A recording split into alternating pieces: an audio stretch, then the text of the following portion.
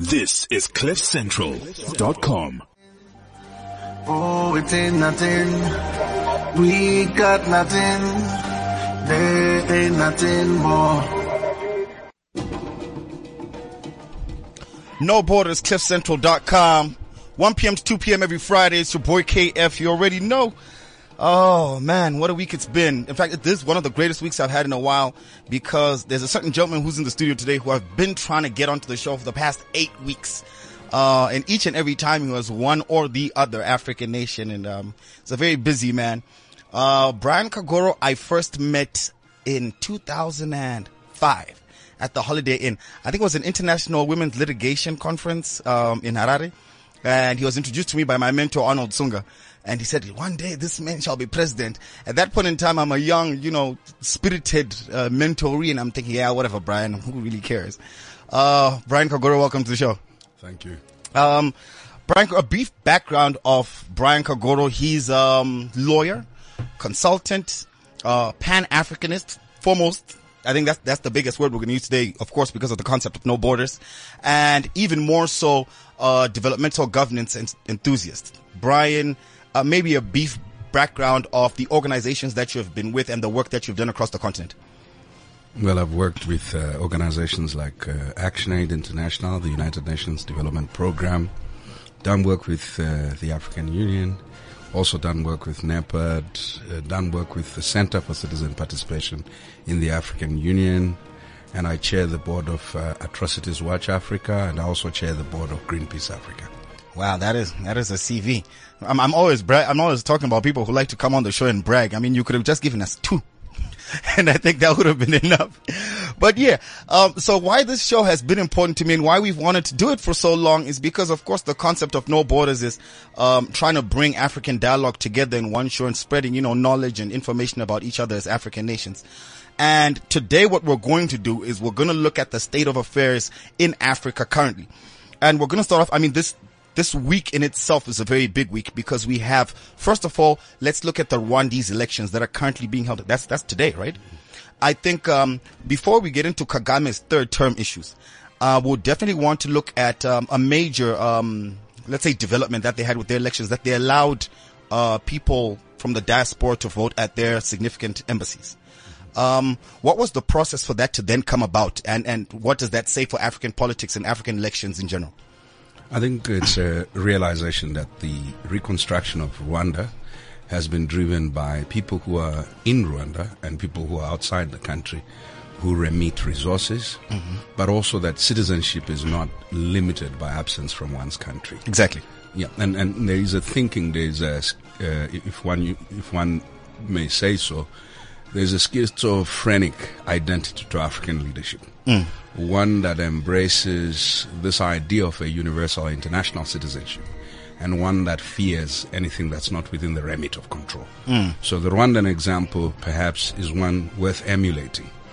For most African countries, there's a significant portion of their citizens that's outside their countries, whether for economic, political, or social reasons. Okay. And enabling them to vote shows that those who are in power are not uncomfortable with allowing citizens to express themselves wherever they may be located.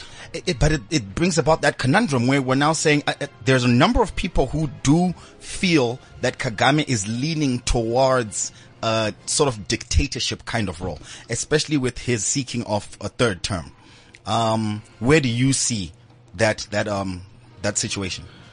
I think that limitation of term of office is generally a good idea. Specifically saying generally. Yeah. Generally. But I think that it is not the definition of democracy. Germany has no limitation of terms. Exactly. The United Kingdom does not have a limitation of terms. We've never so much as suggested that Angela Merkel is a dictator. Yes. Exactly. So the idea that in looking at a specific national context, the citizens in a referendum decided that they had a leader who they wanted to continue is one that is consistent with democracy.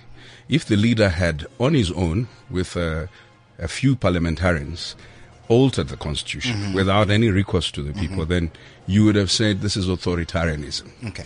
But if the leader goes back to the people to ask them, and the people affirm that they are happy with the removal.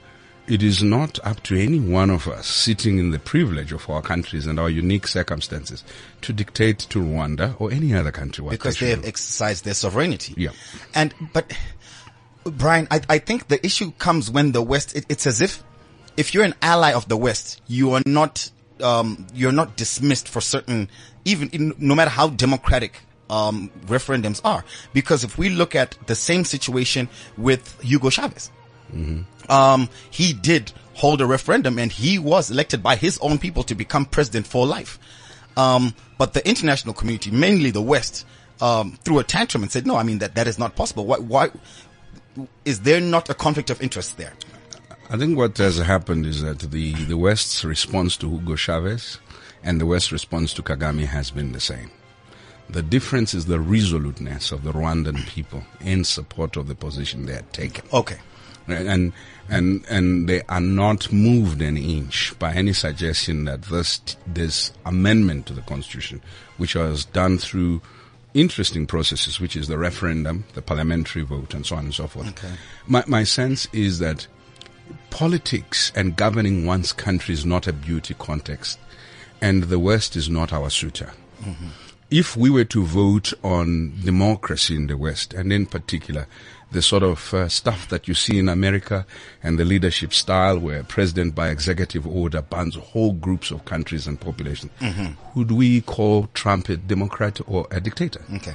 If we were to vote on Russia, if we were to vote on Germany, if we were to vote in England where a prime minister calls an election and loses and has to scramble around for an ally in some remote place, if that were to happen in Africa, the indictment would be so scathing. So my sense is that as Africans, we must build the self-confidence in believing that we govern for the interest of our people. Exactly. To the extent that our people are getting services and we are delivering, that's all that should matter. It is different when we are not performing, where there is no service to the people, and the extension of one's stay in power is purely to perpetuate accumulation by an elite. And that would be totally different. So the judgment of whether or not something is democratic should be based on to what extent does it deliver the dividend of democracy. It cannot be pinned on one pillar alone. It's multiple things that we need to look at that come in conjunction. Yeah, so let me give you an example. Trump goes to the White House with his son. And with his daughter, he goes with his son-in-law. Ivanka, if that were to happen in Africa, a country would have been burnt down. Exactly. We would describe it as a monarchy. Corruption. Yeah, yes. exactly. So in a sense, the Americans are not even worried that Africans would see this as monarchical rule.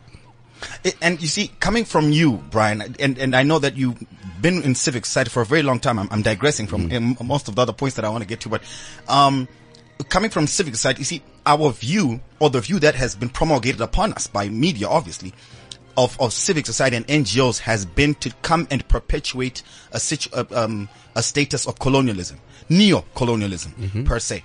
To say you need to rely on us and then we can make decisions within your country.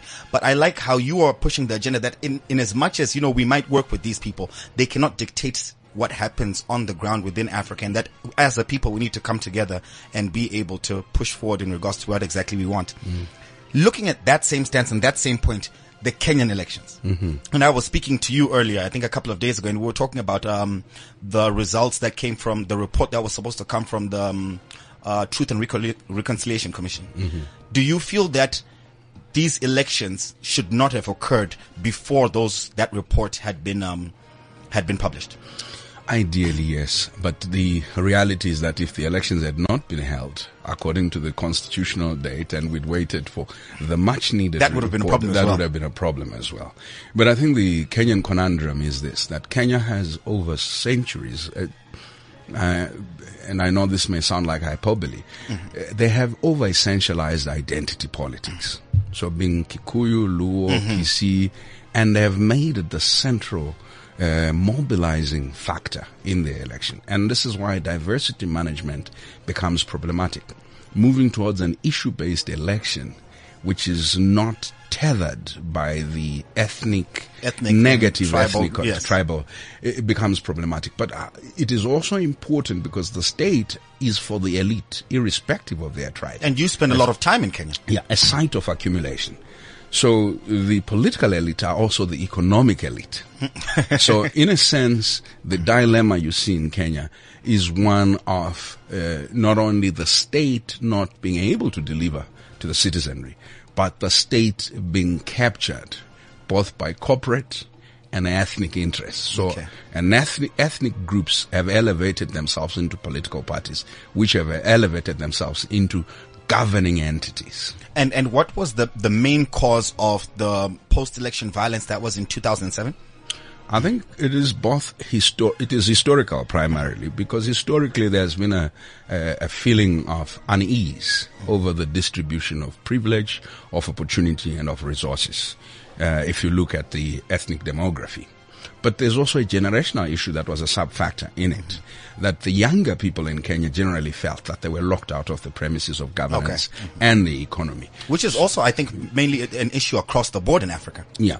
So the concoction of these factors made the situation liable to manipulation. And also just basically because of anger, people don't need much encouragement to express themselves.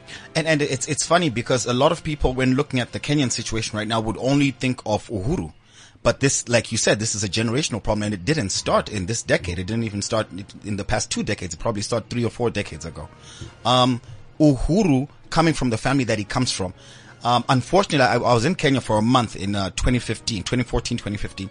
And you don't get to see much when you're on the ground, of course, as a tourist. And then I followed him on social media.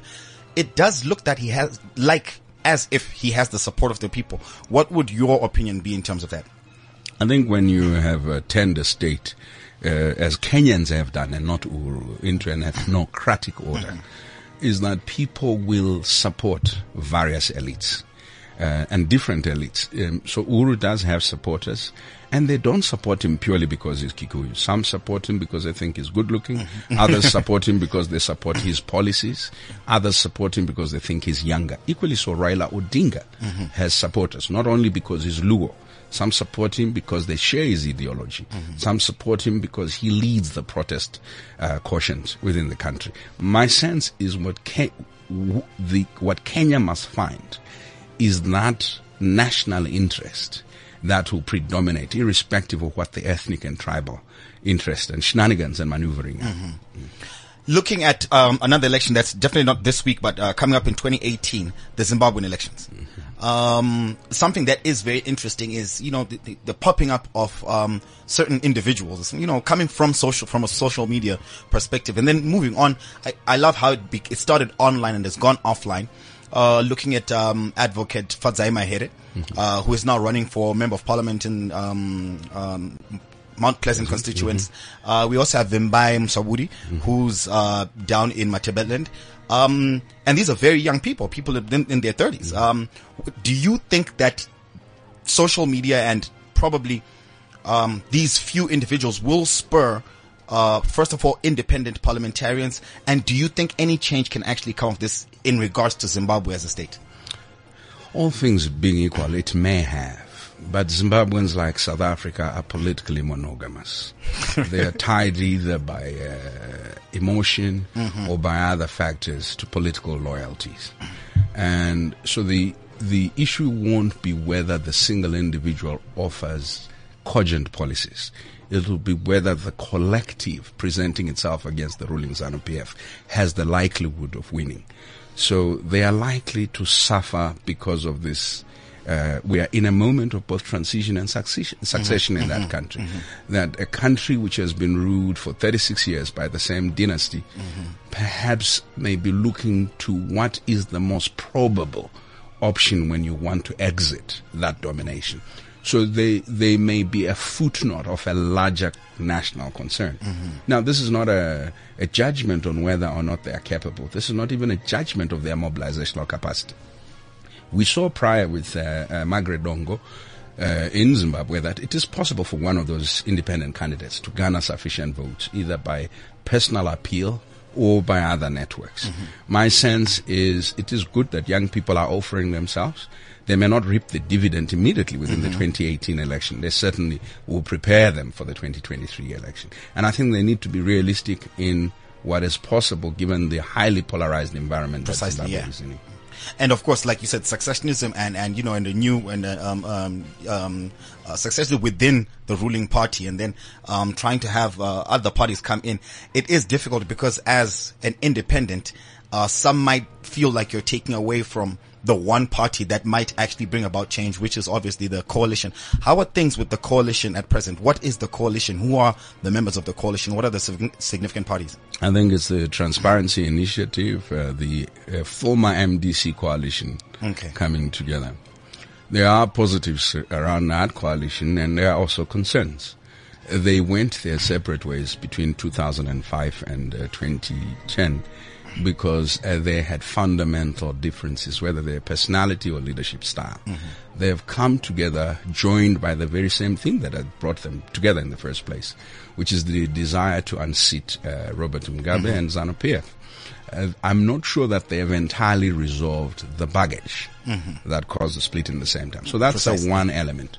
But their fundamental challenge is one that we all face, that the demographics of the country have significantly changed. That over 80% of the people who must vote are under the age of 35. That means that if you present a leadership that does not necessarily appeal to that 80% of your voters, you're likely not to do any better than you would have historically. So in a sense, there's a lot to be done, but I suspect that the coalition will be held together by the realization that ZANU has gained a lot of ground. In the oppositional lull caused by many factors, ZANU-PF has been able to campaign, to mobilize. And I would not be dismissive of the youth rallies that ZANU-PF has held. And I do not believe that all of the tens of thousands that have pitched up is because they've been forced. So I think the opposition does realize that this poses a sufficient threat, an existential threat. And I think the biggest problem as well is that even though we are in support of change. But we don't want change that is just going to end up the same as the people who are trying to change. And the MDC and all these coalitions have brought up the same faces that we have seen over the past 2 decades. What exactly is going to change? Have your policies changed? Has your methodology changed? Why are you coming with the same formula that you had the last time now? Are you being, because then the fear, especially from us young people, is that you're opportunists. You pop up out of nowhere every time that there's an election, and we're no longer dumb. We're educated, and we know that elections mean big money. So, for example, one of the issues why Tsvangirai had his issues with the various individuals within the MDCT was because his term of office within the party had ended, but he refused to move. How do you think they're going to be able to tackle that in this case? I think that there's politicians are impelled by exigencies of the moment. The grand value issues pale in the face of them. So in my estimation is that if you had new candidature altogether, the takeoff period between now and the next election, which has to happen before the 31st of July, is too short for anybody to actually gain that momentum. So you are stuck with recycling the old faces and perhaps with a few cherries added on top. My sense is the change in tack, the change in strategy is one perhaps that we're going to see as these come together because they've learned certain things in their separate existence. What should not be let go is the encouragement to them to include more young people, the encouragement to them to be a little bit broad-minded in terms of how they evolve their policies. The forthcoming election is hardly going to be fought squarely on policy issues. There are highly emotive issues that have been generated by the factionalism within ZANU-PF, precisely. Some of the fractions that you're seeing within the oppositional movement, and also the regional reality. Before Zimbabwe's theater of politics happened, when you had a strong South Africa united under a leader, Mbeki, at the time, and South Africa was not bedeviled by the sort of challenges it had. So, and Mbeki played a role in chaperoning whipping people. Yeah. Zuma has not been as fortunate in terms of retaining the national consensus. And as such, South Africa is looking inward to deal with its own impending issues, succession and transition. So there's no godfather in the region who's going to be holding anyone at bay. Wow. So it's gloves off. Mozambique is busy with its own internal issues. Zambia, busy with exactly, its own internal issues. Lesotho, busy. Swaziland, need I say more? So in a sense, we have a region that is in crisis, but which has not yet agreed that it is in crisis, which has not yet diagnosed itself as needing urgent care. And Zimbabwe is only symptomatic of a much bigger governance challenge that we within have the region. Yeah. That is very disturbing. And moving on, I mean, looking at, and you spoke about, having that chaperone or that bigger figure within a region. You did send me that article on Olusegun Obasanjo.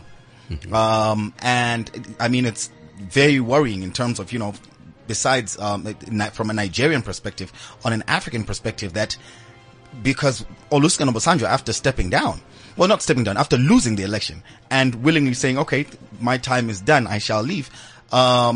It's funny how he has been portrayed as an elder, but these things are coming up. And what has that done to the image of Olusegun Obasanjo? What has that done to the image of our elders within the African region? I must point out that Fayose, who's making these allegations, himself wants to be president. Okay. When you talk to Chief Olusegun Obasanjo's people, they suggest that these are just rantings of a delusional character. Is that why he has not responded? That's why he has not responded. But assuming that it were true, which is disputed by many, what we get in an insight of is the shenanigans that issues in South Africa are not determined purely within the context of South Africa. Issues in Zimbabwe are not different. That the financing of elections and of the path to power in most of our countries is a bunch of elites across the continent reinforcing each other. Which is why Fayose claimed that there was a secret meeting in Libya. With Muammar Gaddafi, and where he was, Yeah. So in a sense, what is true and what is known within the political corridors and circles is that African elites do invest in elections outside of their countries. And those investments may be tied to pecuniary or economic interests, or they may be tied to political dividends that they will reap later on, which is what makes it difficult for you to appeal to any single person to hold the other to account, because they know each other's secrets. So my sense is eldership, Olusegun Obasanjo and Mbeki and the late Masire have done a lot for the continent post their election. In fact, one would have hoped that they didn't get into power at all, and some of the things that doctored when they're in power, because they've done well post power. Yeah. I would think that role Mugabe would have done an even much better job had he not had this tenacity for office, because he had the persona, he had the intellectual fortitude, but the personal weakness that has kept him in power and others in power is what has obliterated their legacy. And it is useful for many African elites to learn this critical lesson. But you see, Brad, which is what I don't get, because I was about to get into, you see, there was a time, I think it was last year, maybe the past 2 years, where we did start gaining hope as Africans. I was confusing Obasanjo with Goodluck Jonathan. Goodluck Jonathan lost an election, and people thought that there was going to be chaos, but he did step down and say, okay, yes, here I have lost. Then there was the issue in Gabon, where of course the incumbent did not accept, but the rest of the state entities and some of his own supporters and followers and some of the people within his party said, no, Baba, it is done for you. Please do step down. And without any violence, someone who had been in power for so long was able to be removed from power. And these were steps forward that we thought, okay, Africa is moving in the right direction. ECO was a bigger part of, what happened in Gabon. Then we look at Tanzania with Magufuli. He has brought so much change within Tanzania in terms of corruption and, putting people to task. Why has this not started a fire across the region to say, okay, our politics must change as Africans? I think that we judge ourselves unfairly. Russia has a problem in Chechnya. We don't call it a tribal war. right? Northern Ireland has had a problem between Catholics and Protestants. We don't call it a tribal war. We use this hyperbole to judge things. Now, think about the characters. We have 54 nations. Are there things going wrong? Yes. We're the youngest of all democracies in the world. America has this inelegant and unpleasantness that has been brought by Trump. Yet America is over 250 years as old. a democracy. Yeah. They're still struggling with it. Is there room for us to struggle? Yes. Is there room for us to do better? Yes. I would not judge Africa on the basis of its worst performance. I'll judge Africa on the basis of some of the things going well. The very fact that we have young people who are creating value, we have business people creating value, we have civil society creating value. That's why we don't accept that the news about Africa should only be about excesses of the elite. If we were all just to focus on Western and Eastern elites, we would think that Africa is better governed than this.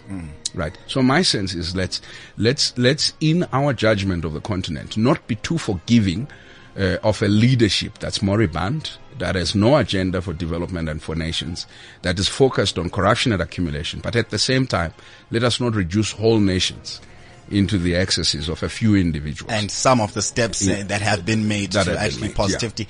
I think, and Akon, the Senegalese musician, has been talking about the way we portray ourselves. Our media portrays Africa in itself, the image that we give outside there. You don't find out about all this, the wrongs or the evils that are being done in the US, because what they portray of themselves is greatness. And I think it's up to us as media individuals, and I mean just generally people, to portray a better image of Africa. And one thing, just to finalize on this point, would be South Africa, and they come up with so many random statements and phrases that I'm not too familiar with. Transformation, and the newest is state capture. First of all, I'm not sure where that term stemmed from. I think they created it for their certain their own situation. But what are your views on the issue of the Guptas, Zuma, and state capture? Is it not being what is the word that I'm looking for? Is it not being pushed to a level that it's not? I mean, to call a family and one individual and use the word state capture, I think is it not a bit too extreme? I think that all states are captured. Let's start off with that. South African state has, since apartheid, been subject to the control and manipulation of certain wealthy families and individuals. They have been less brazen and overt about it. The Gupta's misfortune is because they're amateurs at this capture business, so they've tended to be brazen in what they do. But where a political elite, especially the upper echelons of the state, are so beholden to the interest of a minority, economic minority, to the extent that that minority determines appointments in governments and so on and so forth, it is useful to refer to that as a capture of the democratic process. I would have called it a diversion of the democratic process. And Guptas are only a small pack. I wish that the public protector would investigate the influence of the leading 150 corporations in South Africa on decision making, right from the local level to the provincial level and elsewhere. We might find out that the Guptas represent the amateur league of state capture, that there are others in the Premier League. And this is not to excuse them at all, but this is to suggest once you've put the issue on the table, let's deal with it holistically. The scapegoating of one particular family, whether it's the Zuma or the Guptas, is insufficient to deal with a structural problem that affects the performance of state, that affects the delivery of the economy, and that affects the influence that corporates have on decision making in South Africa. And I think it also, I think the biggest problem is that a lot of opposition parties use what they can, not necessarily for the benefit of the nation, but for the benefit of their own interests in gaining power. But to round it up, Brian, it's like we said, state of African affairs. Where would you put, in a more general sense, where would you put Africa in the next 10 years in terms of governance? You being a developmental governance enthusiast. I think Africa will be much better than where we are now for several reasons. Whether it's fees must fall or whatever protest you're seeing in South Africa, the protest you're seeing in Kenya and elsewhere. African citizens are more committed than ever before to hold their leaders to account. But African citizens are more committed than ever before to be primary actors in their own development. But we are also seeing the emergence of a very proud, self-confident group of young Africans who are saying the West is important, but it is not all that we aspire for. Precisely, We aspire to be ourselves on our own terms and to develop on our own terms. So the West reduces everything in Africa into three things: animals that they visit, corrupt leaders that they corrupt, right?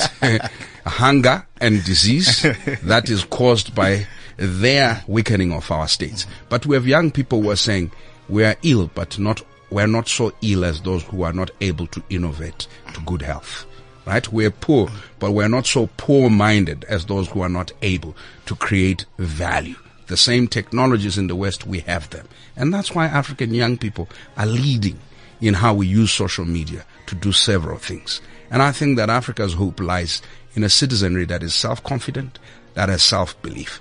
Gone are the days where we decry the fact that we have bad leaders. For goodness sake, we can lead from our living rooms. We can lead from our studios. We can lead from the stage when we are singing or doing our poetry. Every single one of us has the power to author that new Africa. And Africa is too important to be left to politicians. Precisely. Brian Kagoro, thank you very much.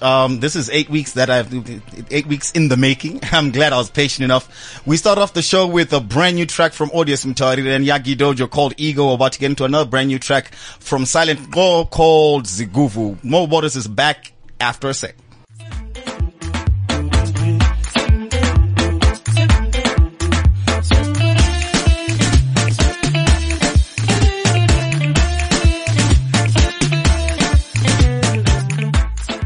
This is CliffCentral.com. No Borders, your boy KF. What's Gucci? So yeah, we had a very prolific individual on the show. I'm sure a lot of people are kind of tired, brains are swamped. Unfortunately, millennials are not used to listening to knowledge for that long anymore. It's the truth though. That's why Snapchat is so short. It's like 15 seconds. Spans of concentration. I bet after 15 minutes, they're like, hey, Baba, he's saying the right things, but the brain is no longer processing, you know? But yeah, I mean, like, and this is the whole concept that we have on No Borders. It's about enlightenment and edutainment, you know, bring the two together. And a lot of the issues that one thing I've always said is that we lack mentors. Our generation lacks mentors. Like all our leaders focus on retaining power or gaining power. And at the same time, unfortunately, they don't focus on actually mentoring, you know, new leaders and so forth and so on. But we shall mentor ourselves with No Borders, eh? Yes. So we've got Angela and Bongiwe on the show. Angela and Bongiwe are gonna be at the Strike the Rock Women in Music Festival. Everything these days is about women. Is there anything about men except men are trash? No, there's a lot. Like PG-13. Yeah. How bad? we have a a rhythm section of men, and the whole philosophy around being a gender-blended band is that they carrying us type of thing. So men aren't always trash. They can I'm be just talking about like golden, events. man. Like every time so we've got a women's conference on this, and then there's a women's conference, and then women are developing other women on this, and then there's their high teas. I think, Brian, you should think of maybe doing a high whiskey. Because there's nothing for the dudes. I feel like you guys don't want to do anything. Like so many events that I know are male, and they want to host women's events. Yes, Instead, because the minute I do something for men, like men are trash. You see, they're doing something without us. That's not true. Not always true, man. Okay, Angela Bongiwe, so introduce the band. You said the band's called PG-13. Yes. Genre, your roles, talk to us. Okay, cool. So PG-13 is a gender-blended band, as I said. And calling us a band is a bit weird. I like to call us like a group.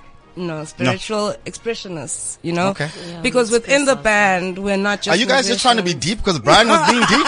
No! Not even! Go ahead. Okay, because like, we've coined our own genre. Okay. We're not Afro punk, Afro pop. Yeah, you do that. I like that. You know, yeah. but we are Sangoma pop. We call it Sangoma pop. And the reason for this is that if you go into the Nguni linguistics, the prefix sa means, it's two things. It's a doing word, but it also refers to we. Okay. right? And then the last part is ngoma, which is a song. So basically, Sangoma Pop is us saying that we have a song within us that we want everyone Wow, to hear. wow. So we're not Lovely. I going to like throw that. bones. Yeah. It's not that It's kind not of song. But it's also your right to throw bones if you do. Yeah. Like, I mean, it's all good. Sure. Shout out to you, Boity. I'm just saying. Pretty much. Yeah, so Okay, what's Our- Bongi, what do you do in the band? I'm In a the group, in I'm the- a yeah. vocalist. You're a vocalist, so y'all Yes, sing. yeah, And and unfortunately, poetry. a viewer didn't holler at me. She was supposed to come in. We're just supposed to talk about the festival. But then, I mean, I would have loved to have one of your songs and then we could have played it on the show. But we can always do that next week. definitely. So, yeah, and how did the group start up? Where have you guys performed? And I know you said, you call it Sangoma, but what do I expect to hear? Okay, so we started off as 3 girls, right? Natasha, who is no longer with us, who was from Zambia. She's from Zambia. Bongiwe, who's basically So from also Zim. crossing borders. So we are also crossing No borders. borders. Yeah, You we are know, like linking, we have we are music in linking, Nyanja Okay. as well, and all Nguni languages as well as non-Nguni languages type of thing. So we used to host shows in our hood. In Kempton Park because Okay. there was no live music there, but it was charity based. It was called Food for Soul. And so every month we had to book bands and that was hard on the pocket. Yeah, So we yeah. were like, you know what? Let's I'm do a this vocalist. ourselves. Let's do this Yeah, ourselves. so then you we know? formed a band and that gave birth to PG-13. But then when we started employing guys with jazz degrees, it started changing completely. Wait, Like, jazz degrees? A degree in jazz? Yes! Wow. Yeah. Really My parents would not have paid. Our whole rhythm section is qualified. I mean, Like, that's amazing, and it shows the progress. Same as Brian was talking about, like it shows the progress within Africa. Like my generation, 10 years ago, no, there's no way. Even to go and study English, bachelor's, they're like, Baba, you need to go and study a bachelor in what? Who's paying? Or even if you're on a bursary, you're wasting a visit on English. But I mean, there's so much that can come out in terms of like the diversity of education, and I think some of the degrees that we did are actually going to be obsolete in the next 5 to 10 years because everything is becoming Definitely. digital. Like, I mean, Yes, everything is changing. digitalized, yes.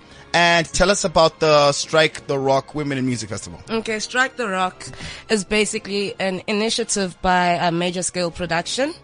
It will be held at Good Luck Bar on the 12th of August in Okay. Newtown. in Newtown, yeah. Yes. We've played there before and we were mostly outnumbered by male bands. So it's really nice to know that the lineup Yeah, consists of 80% women. It's basically the whole concept behind that is to unite women because as a woman in the entertainment industry, especially as an unsigned artist, it's very hard to get on these stages. Yeah. Because number 1, you're black. Number 2, you're a woman. Yeah. So Opi Kopi doesn't want you. Rocking the Daisies doesn't want you. That's the reality of that. And I'm saying this bravely on air because this is what we've experienced. Unscripted, You know- uncensored, unrated. Don't worry, it's So okay. to have a festival that focuses mainly on the woman's struggle is freaking phenomenal, especially with what's been happening in South Africa. Like we have this track, Indota, and the reason why we call ourselves expressionists is that we wrote this song last year. But it's so relevant right To what's now. happening now, yeah. And it's basically asking men to reclaim their lineage, You guys were once great. Why are you now hitting women? Like, that just doesn't make sense. How do you then go and burn a woman? Word. That doesn't make sense. And that's what we're about. And when we were approached by Major Scale Hey, Production- Sandile, you messed things for us, Baba. Yo. It's been a cold winter, bruh. Yeah, so it's great. I love the concept. I love the idea. We have this conversation a lot on the show, and my co-host, he's not around. Shout out to Kamu. But we always talk about how there's always this thing about women being, the lack of opportunities for women, or it's a men's industry. Within my circles, my own circles, maybe I just hang around cool dudes. I've never seen that. Like I would never think if I was hosting a festival, I would never think I'm not gonna get that band because they're ladies. Like, I mean, that subjugation doesn't come up. I mean, for me, it's just like, yo, are you guys good? Can I listen to the music? You're good. Okay, let's roll. I mean, is it actually an issue that just because you're women, we're not gonna have some of the biggest musicians in South Africa are women? Okay, I love that. Yeah. I love that question because one of the artists we're featuring is Mpumi Dlamini, and he did a lot of production with Lyra. And we once had this conversation about women in music. I don't think it's the industry that's saying no to us. I feel like society has defined roles. So Gender roles. yeah, We're so talking gender roles. when you look at Busi Mhlongo was aggressive on stage. You know, Miriam Makeba was aggressive on stage. She was like, I'm here.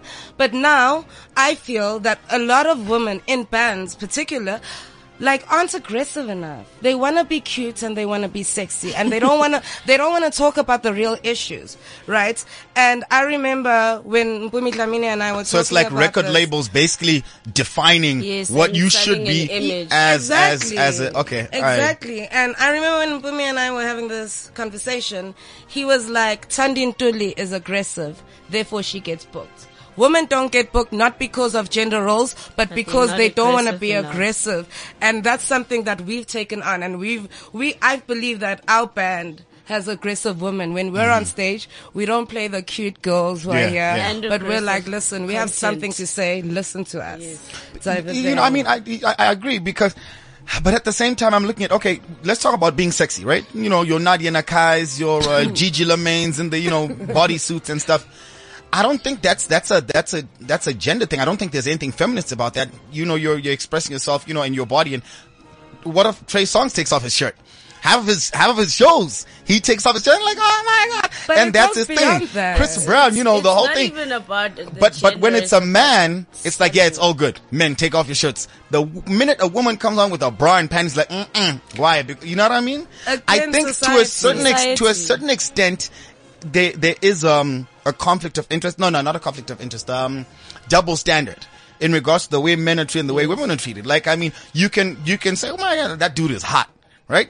You say, oh my God, that girl is hot, right? It's like, I know, do not objectify me. I mean, but I mean, like, I think we need to look at it objectively, and whatever men do, like, there was that Facebook thing. Remember that Facebook thing where there's the girl who keeps following the guy's like, yo, I want to have sex with you. I want to have sex with you. Let's have sex. And then this dude, everyone's walking by like, whatever. And she's grabbing him. And dude's like, no, I don't want to. And then another dude comes in. He's like, yo, dog, go smash that. Right? Reverses what roles were reversed. It was a dude going to a woman. The minute, like 3 people in seconds were up and like, yo, what are you doing? I mean, Yeah. see a woman slap a man in Santon City Mall. Yeah. Yeah, hey, what did he do? You know what I mean?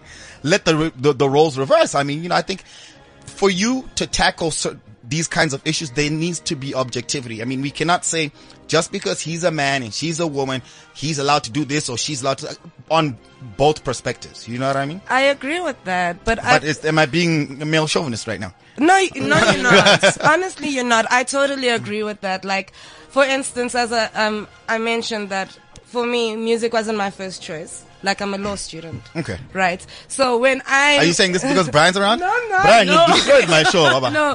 So when I have legal practicals and I walk into that courtroom, I don't want to be judged as a woman, right? You're a lawyer. I'm a lawyer. I believe in a world where gender roles don't exist, and that's why I get dumped. But you know what I mean? Like, I don't look at men and go, okay, open the door for me. I don't like that. I don't like my Oh, you don't boyfriend like- buying me stuff. No, I don't like that kind of stuff, because when I talk about being, and I don't want to say feminist, you know, but like, if I'm gonna be against certain things that men do, I should be against certain things that women do, precisely, So yeah. if I was there in that group on that Facebook, I would have been like, dog, that's harassment. Yeah. Like, Can you chill? Yeah, Yeah. it's Leave harassment him. both ways. Like, Yeah. So I mean, definitely. Wongi, you don't believe in gender roles either? I don't. want to get into gender roles. Like, this is my opinion.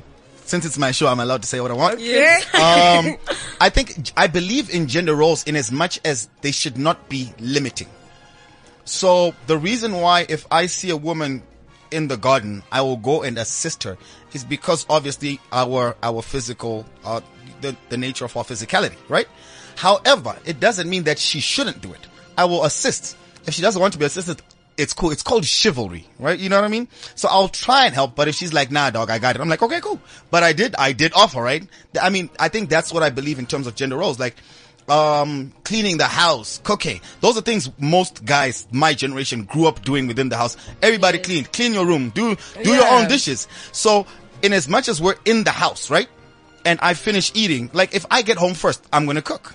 If you get home, I think with chivalry, it comes more with, because we're Africans at the end of the day. And what Africans do is, traditionally, I don't think there's anything wrong with that, is take care of our women. Exactly. That's a done deal. It has nothing to do with being more powerful or you can't do it. It's just a matter of, after that 9 months of caring, maybe let me try and assist you with this. It's assistance. I don't think it has anything to do with saying that you can't do it. That's my belief in regards to generals. Hey, the eyes that I'm getting right now. Thank God we're about to wrap up. How do people get a hold of PG-13, social media, websites, yada yada? Okay, on Facebook we are PG-13_13. How did you come up with PG-13. How did you guys come up with the name PG-13? So it's a funny story, right? So my little sister, you got 2 minutes. Yeah. My little sister used to be part of the band, and then we kicked her out. So she comes home one day and she's like, she's gonna start her own band called PG-13. And we're like, we're taking that name. You kick her out of the band, then you take her name too? Yes, that was the story. She better get royalties. Yeah. Okay, so it's PG_13 on Facebook. And then on Instagram, it's rated PG-13 SA. Okay. Sweet. Thank you very much, Angela Bongiwe. When is the festival, by the way? On the 12th of August at the Good Luck Bar in Newtown, 1 Fox Street. Entrance fees? 100 bucks. And where do people get tickets?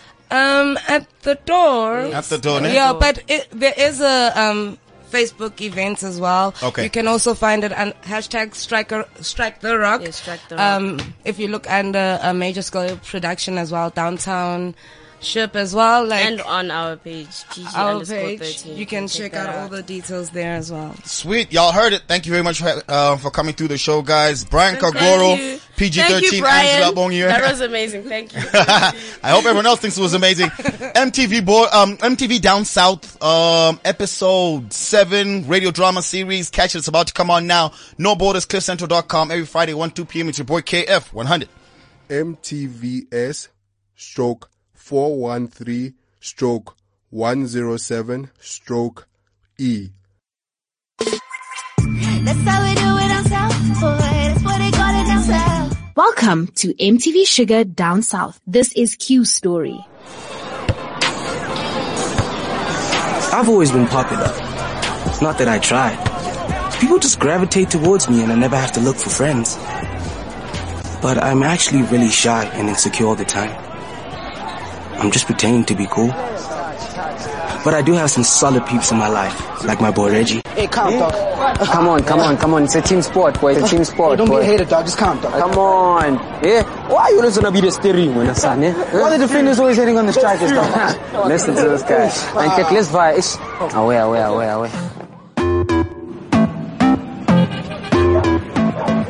And then there's my queen, my Ndwana, Ibileng.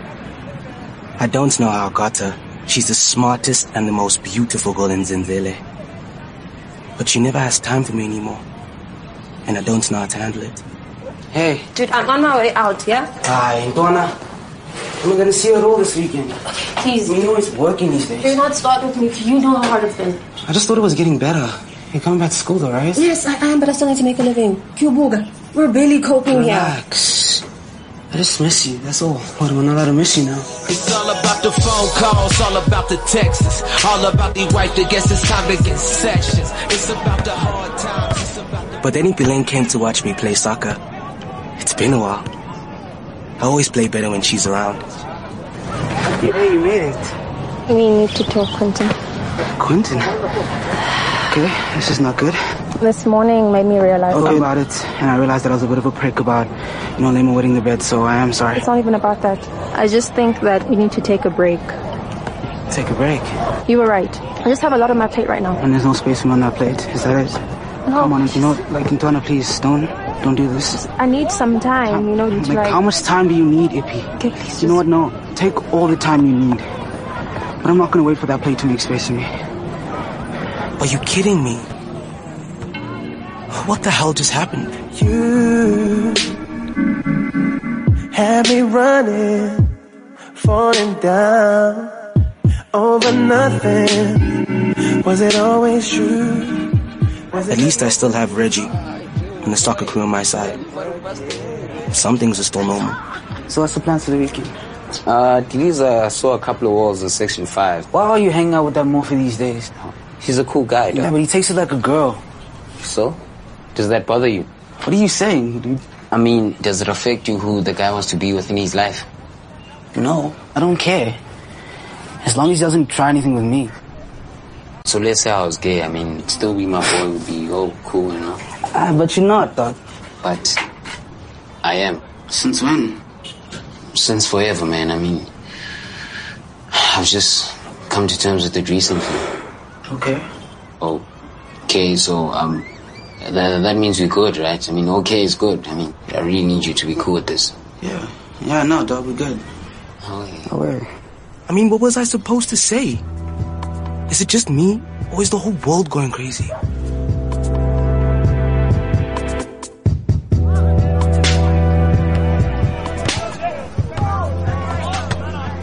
I thought if I just ignored what he'd said, it would all go away.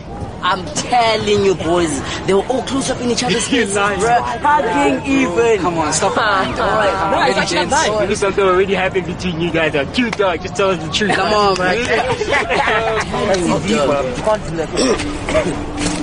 Cute. So you let them be there, man, I'm actually. Hey, dog, so you knew about all of this? Come on, dog, you know I didn't know about this, bro. It's talking rubbish. Dog. Rich, dog, just tell them I didn't know about this, bro. We're good. Hey, tell them I didn't know about this. Hey, what the heck, bro? Finish you, dog. Stay down. What do I do now? What? Yes, boy! That's the one. That's the one. What did he expect me to do?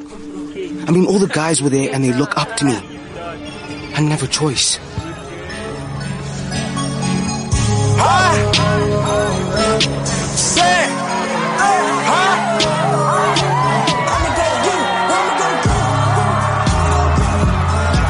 I can't believe I did that. Reggie is my best friend and he trusted me. I'm the worst friend anyone could ask for. I tried to make it up to him. Hey, bro. Okay, so look, I realize I messed up. I'm sorry, bro. Just tell me what I need to do and I'll do it. Just say anything. No, there's nothing you can do, Drew. I'm gonna have your back this time. I promise. I take respect seriously, you understand? And you made it quite clear that me and you, we can't be friends anymore. Hard truth? Life doesn't always go your way. But I'm not the same Q anymore. From now on, I'm going to decide who I am.